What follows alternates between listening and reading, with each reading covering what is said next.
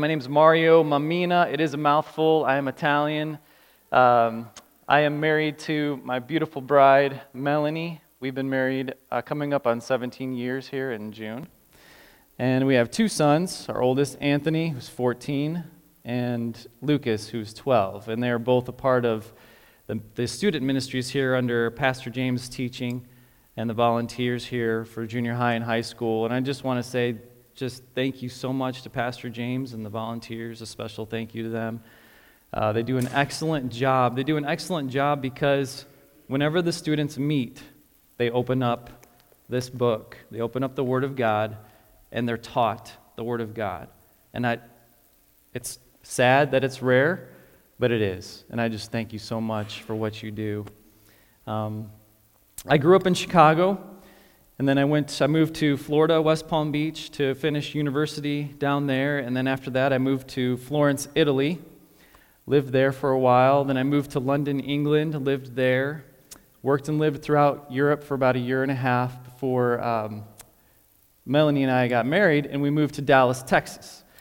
And about 4.5 years ago, the Lord moved our family up to the international world city of Lincoln, Nebraska. And God works strangely moving us up here, but we have absolutely loved it. We've loved your so-called rush hour traffic has spoiled us greatly. We've kind of ruined us to going back to any of those big cities again.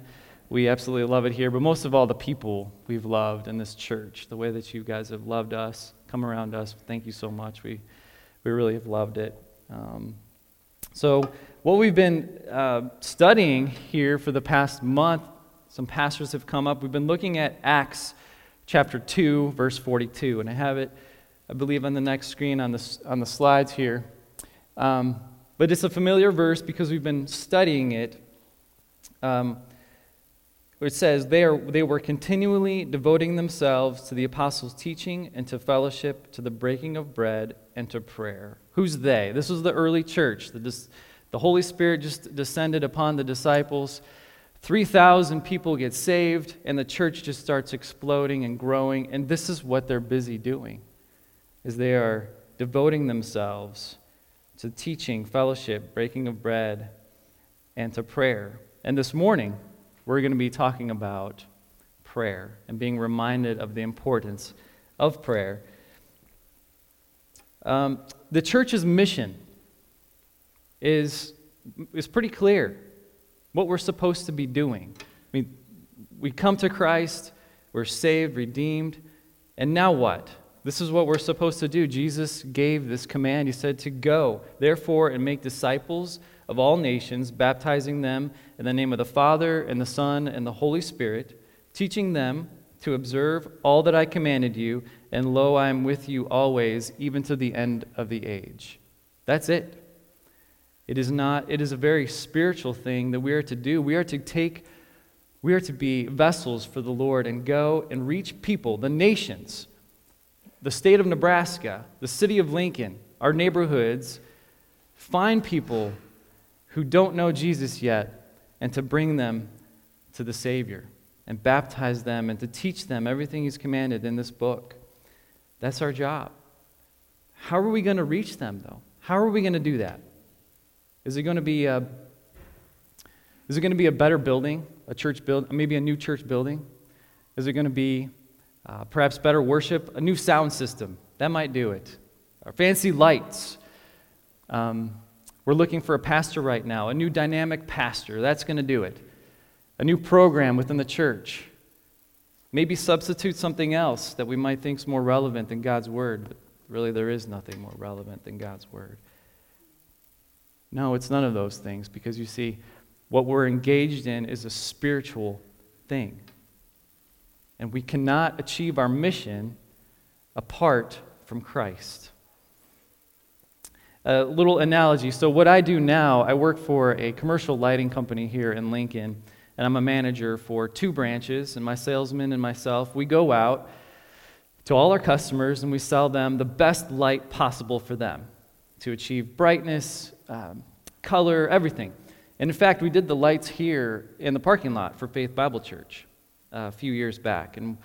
In preparation for that, we put together the specification of the best LEDs possible, the best energy, the best brightness, the layout, so everything was covered when the lights were to come on. There was even light throughout the parking lot, gave a fantastic warranty, all these things. And there was one thing that we did in order to really make sure that they functioned the way that they were created. And what we did is we had to turn on a switch. And when we turned on that switch, they illuminated the parking lot and did what they were made to do. In the same way, that's prayer for us. Prayer is the switch to the power of God. And whatever we do as a church, whatever we do individually for the Lord, sometimes maybe you find yourself doing something and you're like, God, this is not working out. A good litmus test is, did you pray about that? Are you on your knees praying? We need God's power infused into what we do because it's all about Him. And apart from Him, we can do nothing. And so we're going to be looking at this power, and it was hard to decide a little bit kind of where to go because the Bible's just chock full of prayer. I mean, we could go to the Old Testament, and we could go look at on the next slide, we could look at Abraham. You know, the first prayer in the Bible when he's plumbing the mercies of God and praying to God. We could have looked at that. We could have gone through prayers of Samuel, Hannah, Solomon, David, the Psalms, prayers of Job, Daniel, Ezra, Nehemiah. I mean, we just keep going. So many prayers throughout Scripture. It should get our attention. The prophets, too. Or we could go to the New Testament. We could go to the epistles where Paul says, I urge you, brethren, by our Lord Jesus Christ and by the love of the Spirit, to strive together with me in your prayers to God for me. How about Ephesians? Always giving thanks for all things in the name of our Lord Jesus Christ. Philippians 4:6. Be anxious for nothing, but in everything, by prayer and supplication with thanksgiving, let your requests be made known to God. How about Colossians? Devote yourselves to prayer. Thessalonians, pray without ceasing. Have you stopped breathing lately? Have you breathed? You breathe without ceasing, don't you? Otherwise, that would be not good. In the same way, we're to pray without ceasing. To pray without ceasing. Or we could go to the ultimate example, our Savior, Jesus Christ. We're to be like Him, to emulate Him. And we can see all throughout the Gospels what the disciples observed about Jesus, where His power came from, what He did when He wasn't doing miracles and teaching. He withdrew from there in Matthew. He withdrew from there in a boat to a secluded place by Himself. Jesus went up on the mountain by Himself to pray. And then we look at Mark. Mark observed it a little bit more. He said, early in the morning, while it was still dark, Jesus got up, left the house, and went away to a secluded place and was praying there. And they said, come away by yourselves to a secluded place and rest a while. Keep watching and praying. This is Jesus' routine. And then Luke, there's at least 8 times that I count. And there's more than that, but that's all I could fit on the slide of Jesus getting away and spending time one-on-one with the Lord. He did it a lot. And He did amazing things. And this was the key. The power from the Father. How are we doing on this? Do you see the correlation with prayer and then solitude? Spending time dedicated to pray? How are we doing on that? Now, my goal is not to make us feel terrible this morning. You could preach on evangelism, giving, and prayer and pretty much make anybody feel guilty because you can never do enough, You never feel like you can. But there's grace here, and there's no condemnation for those who are in Christ. He knows it's hard, and that's why He gives us a whole book of examples on how to do it. So we can take a deep breath. And now we know this is really important, so teach us. Teach us how to pray, Lord. The disciples never asked for anything from Jesus on, Lord, teach us how to walk on water. That was awesome. Or how to turn water into wine. No, it was, Jesus, teach us how to pray. That's it. That's what they asked Him. Because it's hard. That's why. It's just really hard. One reason why I think it's hard to pray is because we have to be dependent upon the Lord. We like to just handle things on our own. We go to the big things. The big things we go to God for. But what about the little things? Just every day. Remember? Pray without ceasing. All the little things we're supposed to go to God for. And then the other thing, it takes hard work. And hard work takes discipline. It's a muscle. Prayer is a muscle to build that muscle up. My son Lucas gave me a book for Christmas. It's entitled The Ruthless Elimination of Hurry by John Mark Comer. Sadly, I am frequently in a hurry. And God has gotten my attention on this.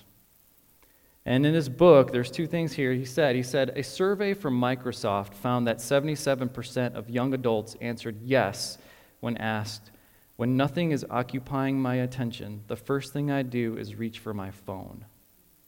Can you identify with that? Do you remember those of you here who are over 40, before cell phones and computers, when you could actually just have a linear thought for a long time and just stare out a window and daydream or pray?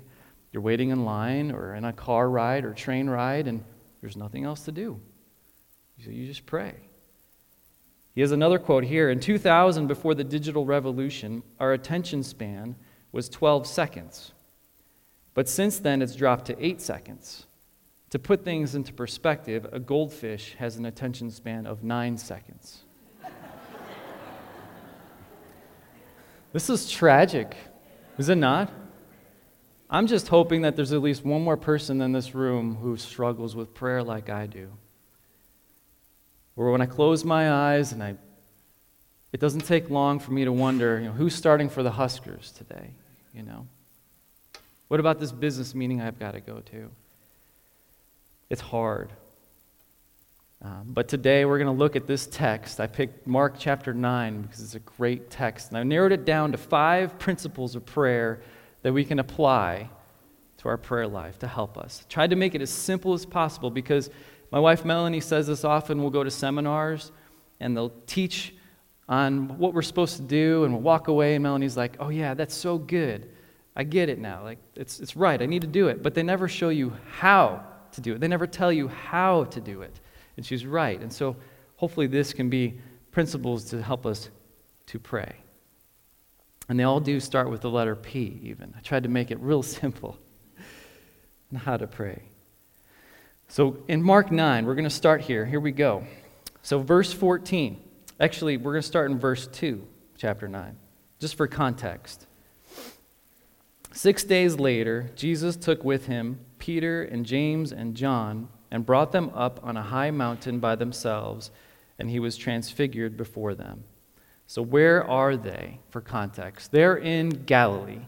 You can see on the map here, it's on the west side of the Sea of Galilee, that big body of water. It's a large area. And from the beginning of Mark 1, they're going all throughout this region. And Jesus is doing miracles. He's teaching his disciples and the people and the synagogues.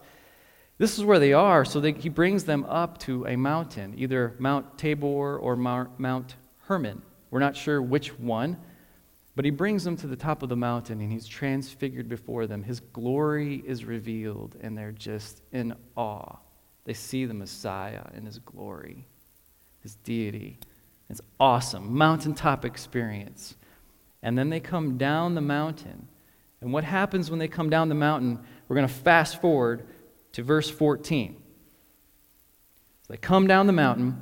When they came back to the disciples, the other 9 disciples were standing there in a large crowd. They saw a large crowd around them and some scribes arguing with them. Now this is most likely an unsettling scene. Use your imagination. Put yourself in the moment. If you've ever seen 2 Jewish men argue, you think like they're going to go to fisticuffs with each other, but that's just kind of how they are. They're animated in how they argue, and it's like an Italian. I can identify with this. So there's arguing going on, maybe dirt flying in the air, lots of people screaming, shouting, crying, defending, accusing. But what are they arguing about? Let's find out. Verse 15. Immediately, when the entire crowd saw him, They were amazed and began running up to greet him. Jesus is who they're talking about. So when the crowd saw Jesus, they were amazed. It doesn't tell us why they were amazed. Another word used for this may be disturbed. Like, this is just a disturbing scene. And they see Jesus, and they run up to him. And in verse 16, Jesus asked them, "What are you discussing with them?" In verse 17, and one of the crowd answered him, "Teacher, I brought you my son possessed with a spirit which makes him mute." Let's stop here. This is a very interesting observation that Matthew makes right here. Just that little piece of paper you have saved, just hold your hand in Mark, flip over to Matthew 17. Verse 14. Matthew 17, verse 14. It's subtle, but it's important. It's really cool how Matthew identifies this. He says, when they came to the crowd, a man came up to Jesus, falling on his knees before him and saying, "Lord, have mercy on my son." Falling on his knees before Jesus.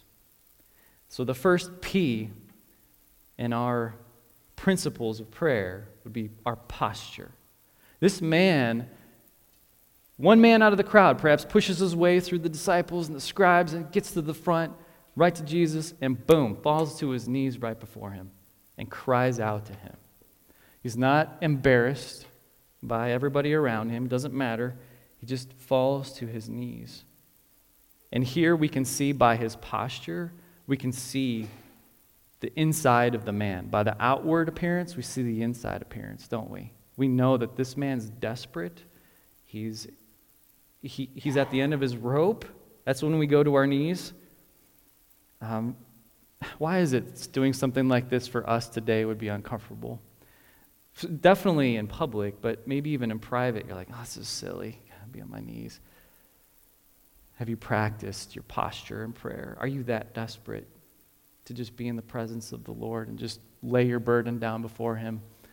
I've been going through something myself in my life, and I've laid down prostrate before the Lord, just pleading with him. We see a lot of examples here in the Bible of people kneeling before, like King Solomon, dedicating the temple. Daniel prayed when he prayed. He was kneeling. Our posture can help greatly in getting our hearts and minds to submit and focus on the one to whom we pray. Now, you don't always have to kneel, always have to lay out prostrate before the Lord. I mean, if you're driving a car, that would be difficult. I get it. We're to pray without ceasing. So you pray all the time, but there's moments where it's hard to get the mind and the heart to get engaged. And by physically doing it, you're getting your mind and heart to follow. It's a good practice to have. Maybe that posture is just holding on to your spouse or a family member or friend when in the storm and just saying, "Jesus, help us right now." That's your posture. Whatever it looks like, A.W. Tozer said, the goal of every Christian should be to live in a state of unbroken worship. Let's continue in the story. So in Mark chapter 9 here again. And one of the crowd, in verse 17, answered him, "Teacher, I brought you my son possessed with a spirit which makes him mute. And whenever it seizes him, it slams him to the ground, and he foams at the mouth and grinds his teeth and stiffens out. I told your disciples to cast it out, and they could not do it." So now we know why this man is so desperate. I would be desperate too. Oh my goodness. This child, this boy, he's foaming at the mouth, he grinds his teeth, stiffens out. He's out of control. He's a slave to this demon that's in him, that he cannot overpower it. The disciples can't do anything either. This is awful. And this is just like Satan. He came to steal and destroy. That's what he does. But this man is kneeling in front of the one, the good shepherd, who came to give life and give it abundantly. And John records in 1 John that Jesus came to destroy the works of the devil. So, he's at the right person right here. But notice the disciples could not cast it out. That is key. In verse 19, Jesus answered him and said, "O unbelieving generation, How long will I be with you? How long should I put up with you? Bring him to me. It kind of seems, maybe it just seems harsh to you. You're like, man, that's kind of harsh of Jesus to say that.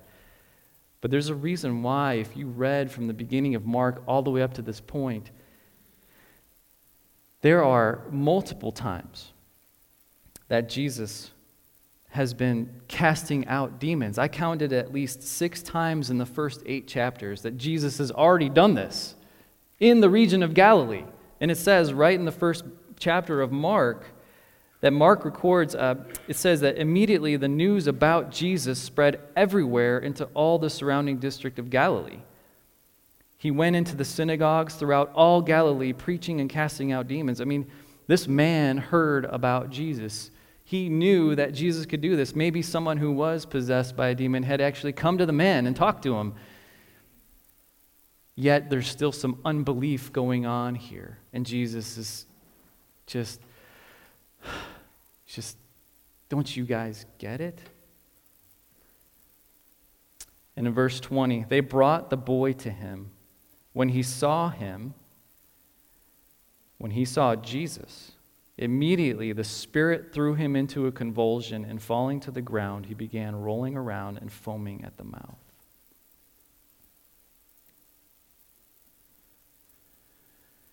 And Jesus asked his father, "How long has this been happening to him?" And the father said, "From childhood." Now, this has been going on a long time. This man has wanted relief for his son for a very long time. We don't know how long. It said since he was a child. Maybe he's 12, maybe he's 9, 8. Maybe since he was 4. It doesn't matter. One day would be too long.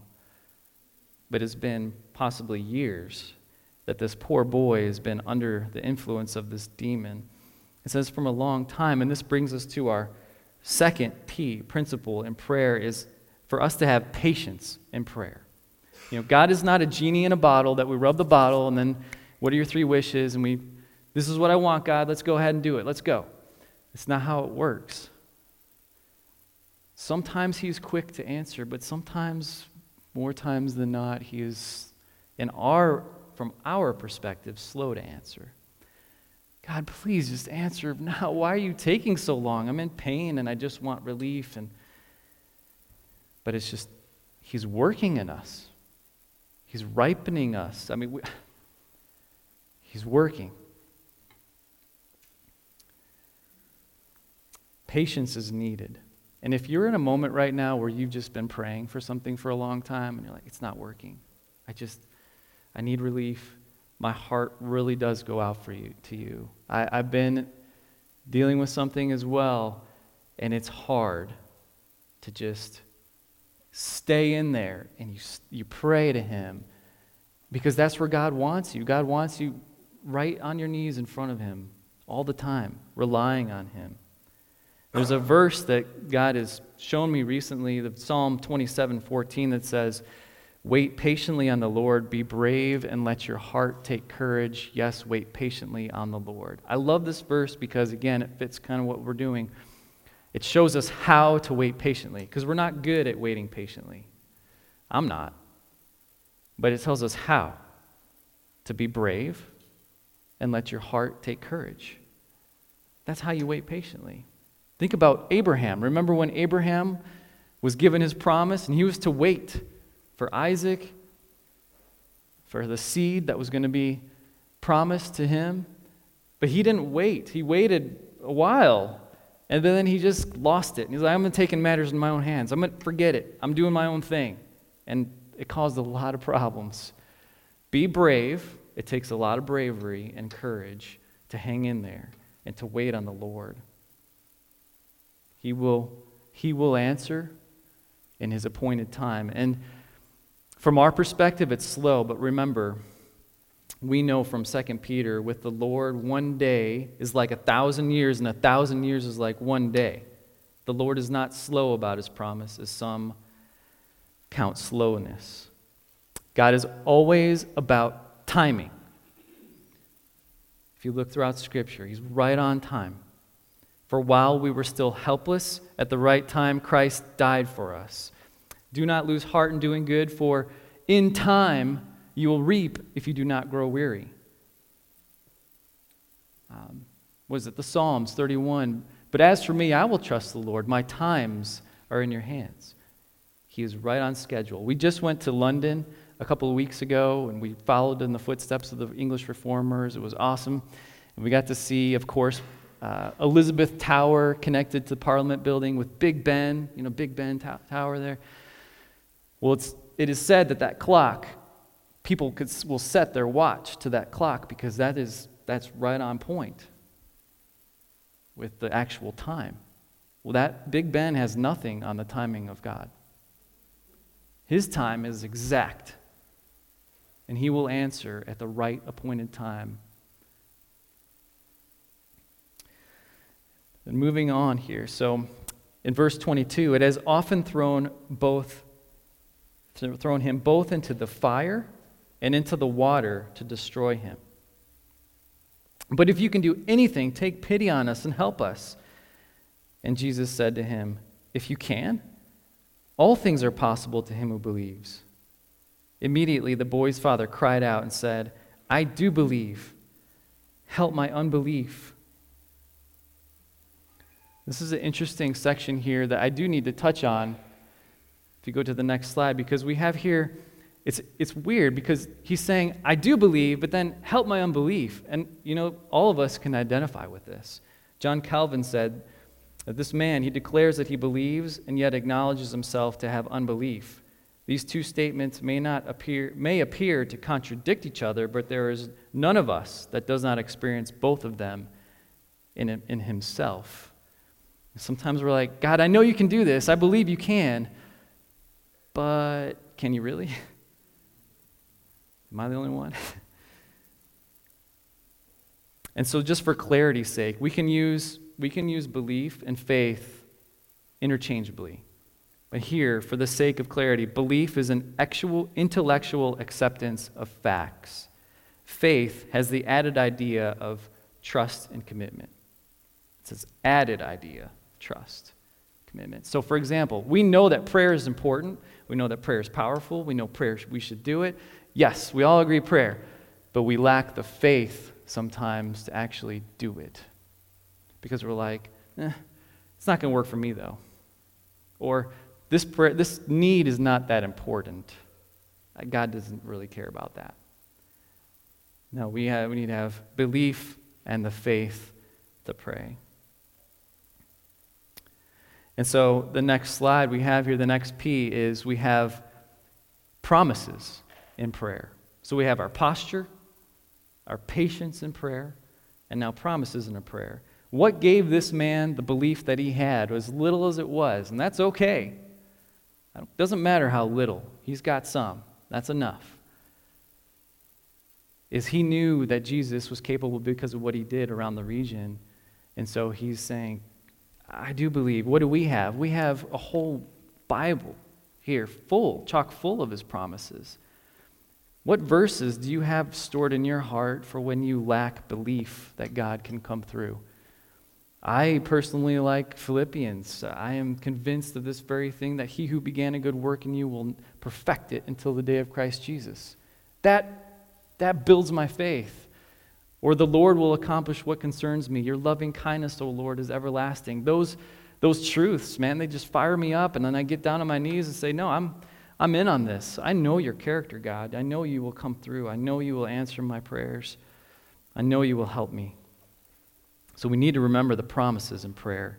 And moving on to verse 25. When Jesus saw that a crowd was rapidly gathering, he rebuked the unclean spirit, saying to it, you deaf and mute spirit, I command you to come out of him, and do not enter him again.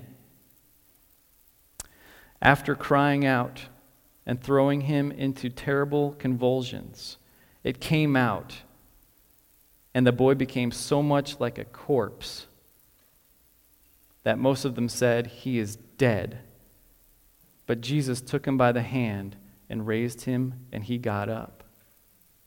When he came into the house, his disciples began questioning him privately, why could we not drive it out? And he said to them, This kind cannot come out by anything but prayer. It's awesome. This demon was deaf, and he couldn't hear the disciples. The disciples were trying on their own to figure this thing out.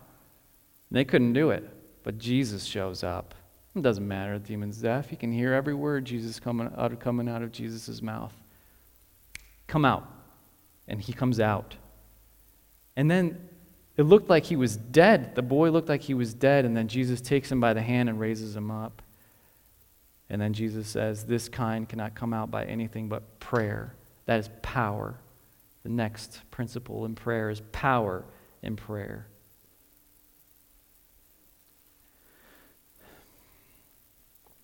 What's the status of those we are trying to reach in our mission? The Bible tells us they are lost, slaves of unrighteousness. They are dead. They are enemies of Christ, and they are spiritually dead. How in the world are we going to reach them without the power of Jesus Christ right behind us in everything that we do? There's no way we'll be able to reach them. That's why we have got to be a praying church and to pray individually in your life. Spurgeon said, the Prince of Preachers, Charles Spurgeon from London, he said, I would rather teach one man to pray than 10 men to preach.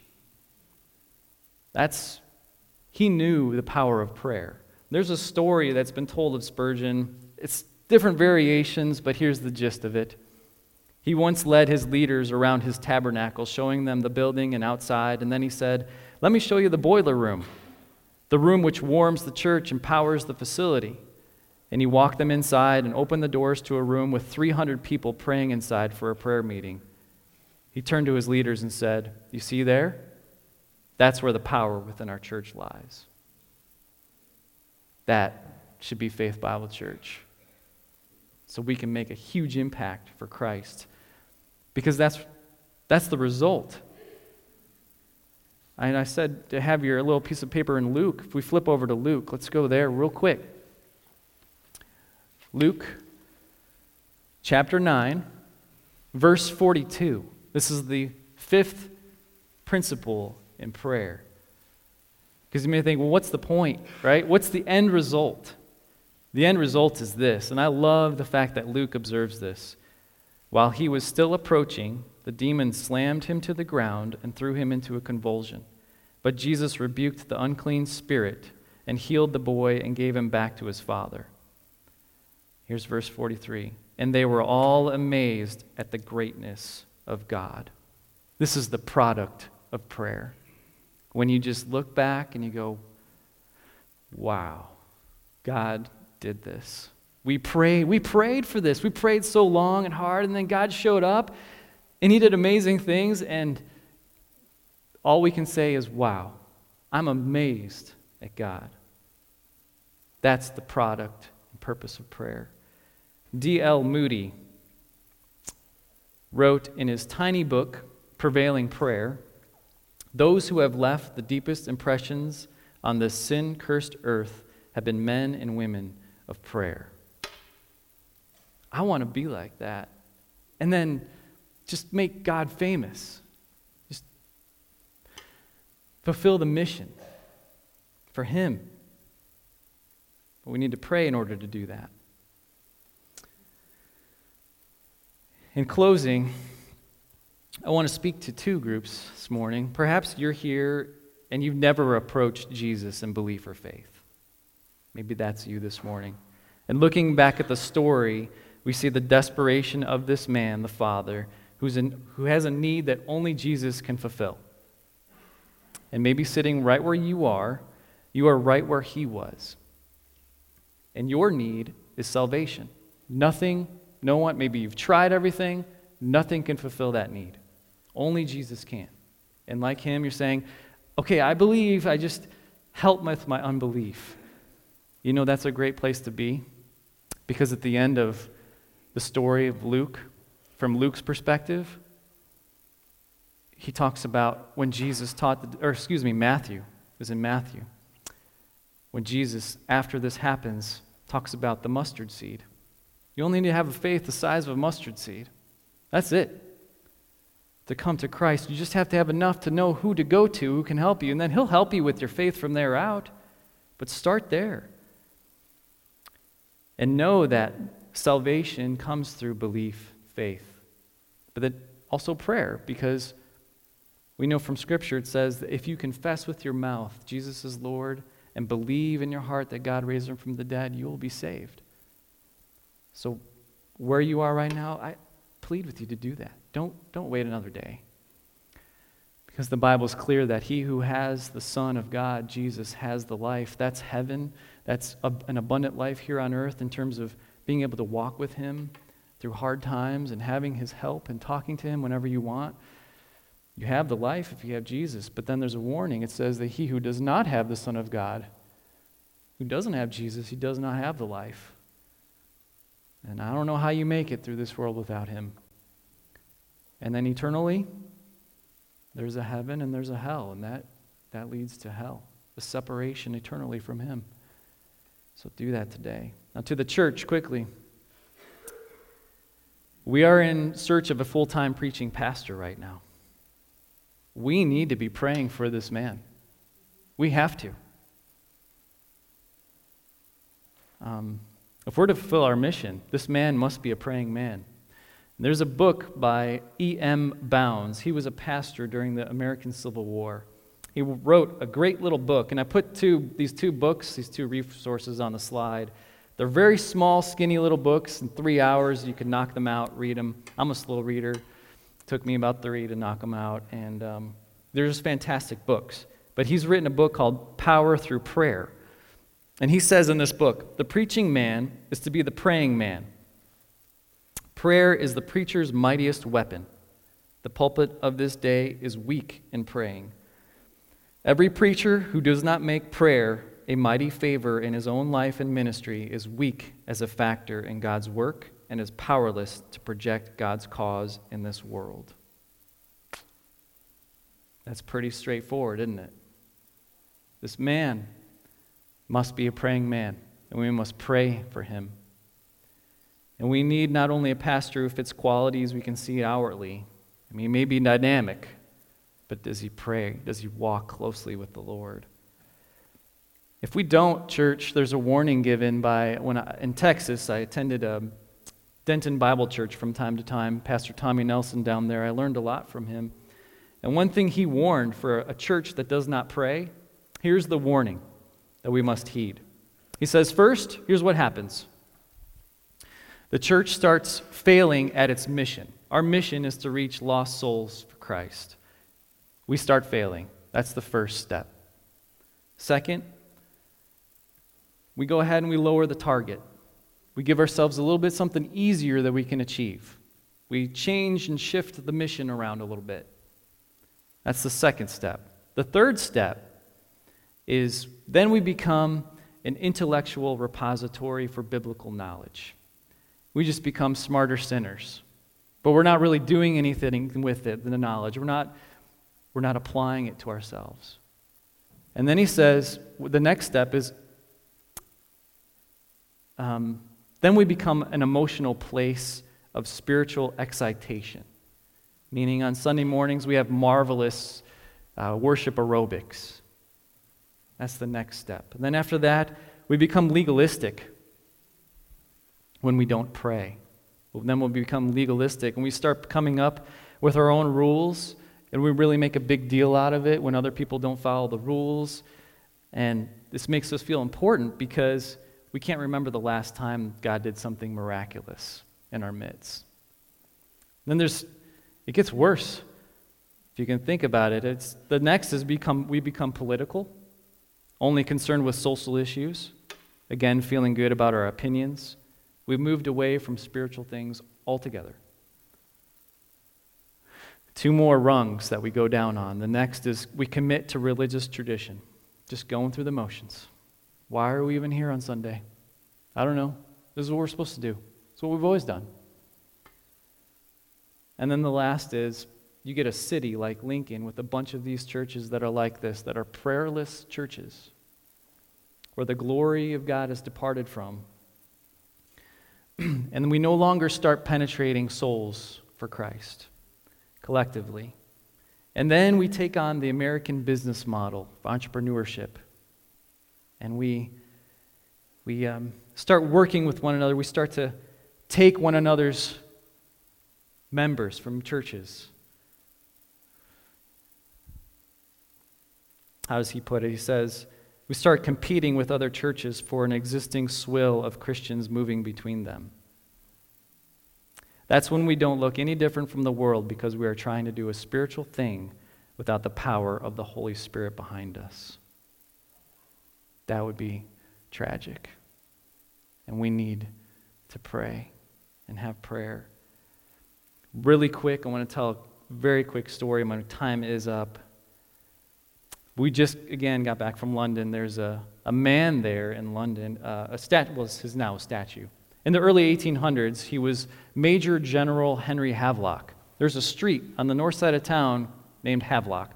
I don't know if it's tied to this man. I tried to look that up. I don't know. But if you go to England, every major city within England virtually has this man's name on a street, a park, garden, park bench, business, school, Havelock. Who is this guy? Now his statue stands in Trafalgar Square. This guy was a general in the early 1800s in India for the British Army. It was a time when the British believed it was impossible for a man to be a Christian and a valiant warrior, a respectable warrior. The two didn't meet. And when Havelock became a follower of Christ, he determined, I'm going to go ahead, I'm going to change the rules on this. I'm going to show the world that you can do this. He came to Christ on his way down into India to serve, leading men, his platoon of men, his regiment. He would have voluntary Bible studies, and they would come and show up in the mornings, and he would sing hymns with them and read Scripture and pray with them. If his men were to march at 6 a.m., he would get up at 4 a.m. and pray. He would always, whatever it was for that day, he'd get up 2 hours early and pray for his men and for that day and for the Lord's power.